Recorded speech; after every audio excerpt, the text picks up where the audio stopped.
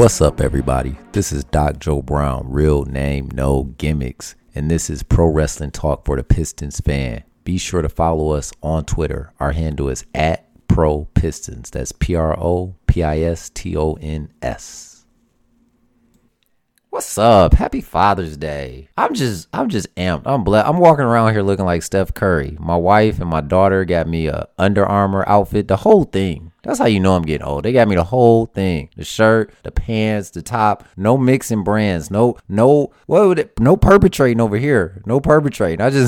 I'm just gonna just cap it off. I'm gonna order me some Steph Currys. That's all I'm about to do. I'm about to get the all blue Steph Currys. You gonna see me at the gym like, does this dude work for Under Armour? Thank you. I appreciate it. Thank you, boo. Both my boos, my wife and my daughter. I appreciate it. Today we're talking about my favorite wrestling and basketball notable fathers. Yes. It's all about second. It's all about third generation. You know The Rock. If you smell. We breaking those generational curses. We passing on blessings. Blessings on blessings on blessings. Matter of fact, The Rock, his daughter is out there and she's at the Performance Center. So she's going to be probably the first ever. I'm sure there's been one before, but they're probably marketed as the first ever fourth generation superstar. But hey, I guess we can start right there. Shout out to The Rock. I mean, reinventing himself. He even got some little babies and that man is pushing 50. I thought I was old having a baby at 35. He like, yo, I'm about to bust the doors wide open. Age is nothing when you rich, pimping. So who else do we? Oh, you know who I like in wrestling? Ric Flair. We appreciate you, brother.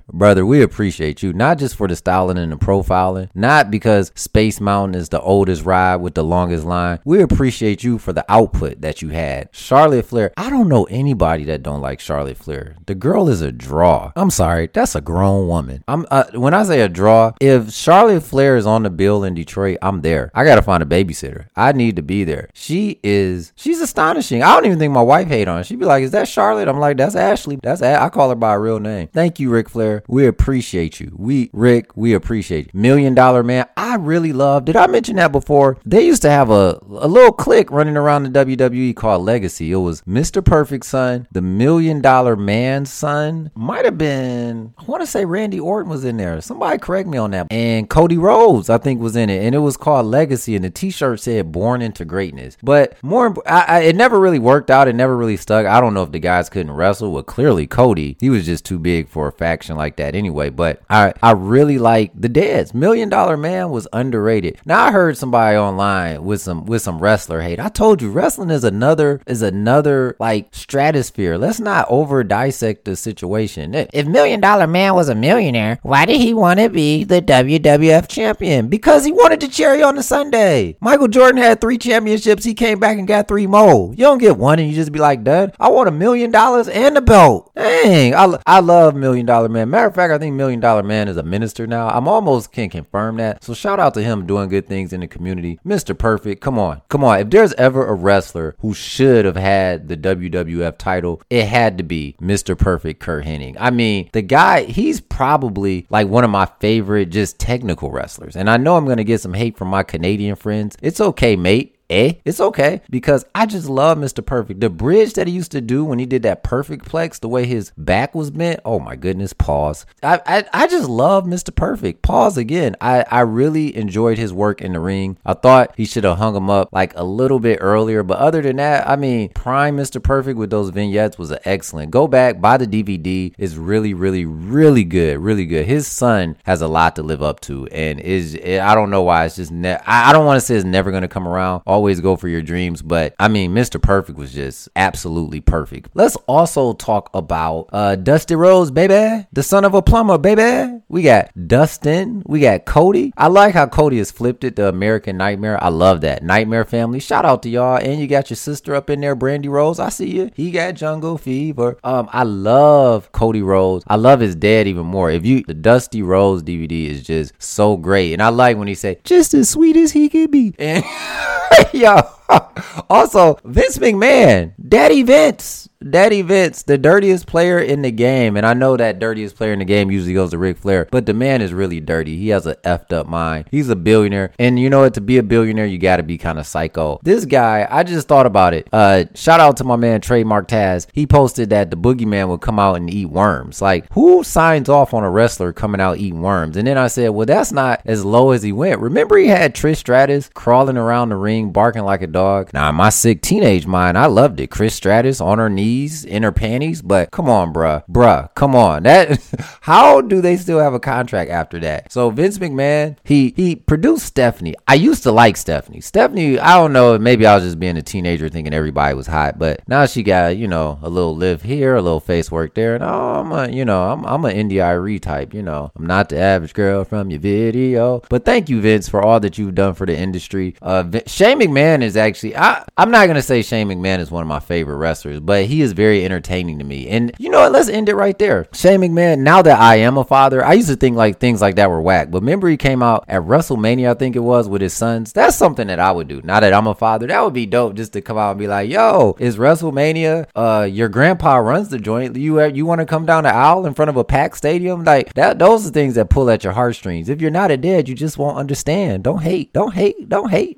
This is Good Guy Rick, aka the MMA Pig, and you are listening to Pro Wrestling Talk for the Pistons fan with the one, the only, Doc Joe Brown.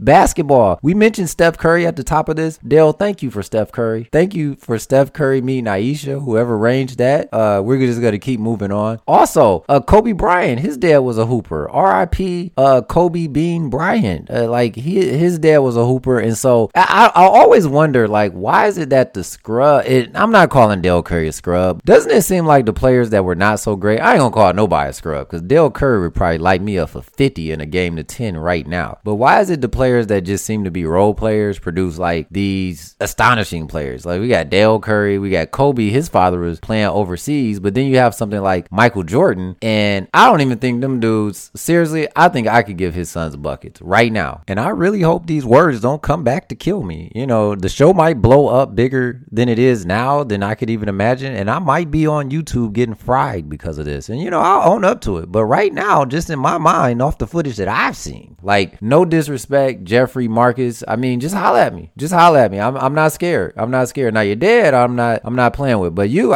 look, what you want to do? I just don't understand how Michael Jordan could be so great and his sons couldn't even get a sniff of the league. Not even a sniff. It's the same thing with Isaiah Thomas, Magic Johnson. Like, how do you grow up around that type of greatness and you can't even sniff D2 basketball, really? I mean, Michael Jordan's sons played at Florida, Central Florida, UCF or something like that, but it wasn't like a major conference. You know, that just confuses me. Larry Nance, that just popped in my mind. His son. Now that was also like a great moment. Again, you got to have kids maybe to understand that one. So Larry Nance won the first dunk contest in the NBA. I'm not talking about the NBA, not the ABA. I don't need people like, you know, Dr. J won the whatever. No, I'm talking about the NBA. And then his son was got traded to Cleveland, as you know, during the season gut of 2018. No, was this before? But anyway, his son was playing for Cleveland, and then he got in the dunk contest, and then he got to wear his dad's jersey. Now that's another one. You gotta have kids to understand. You just gotta.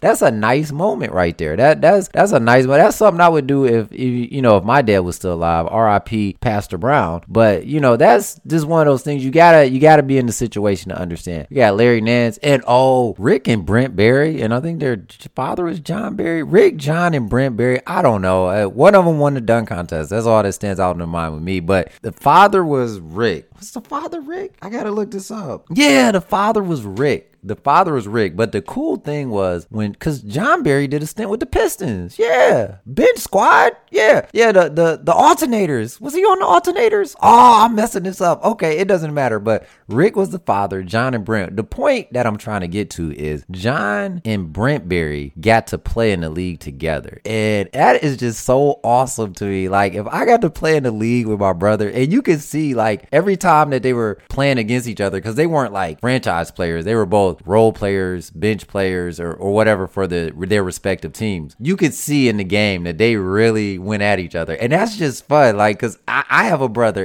and we both like basketball. We were both in the league. You could throw the playbook out, okay?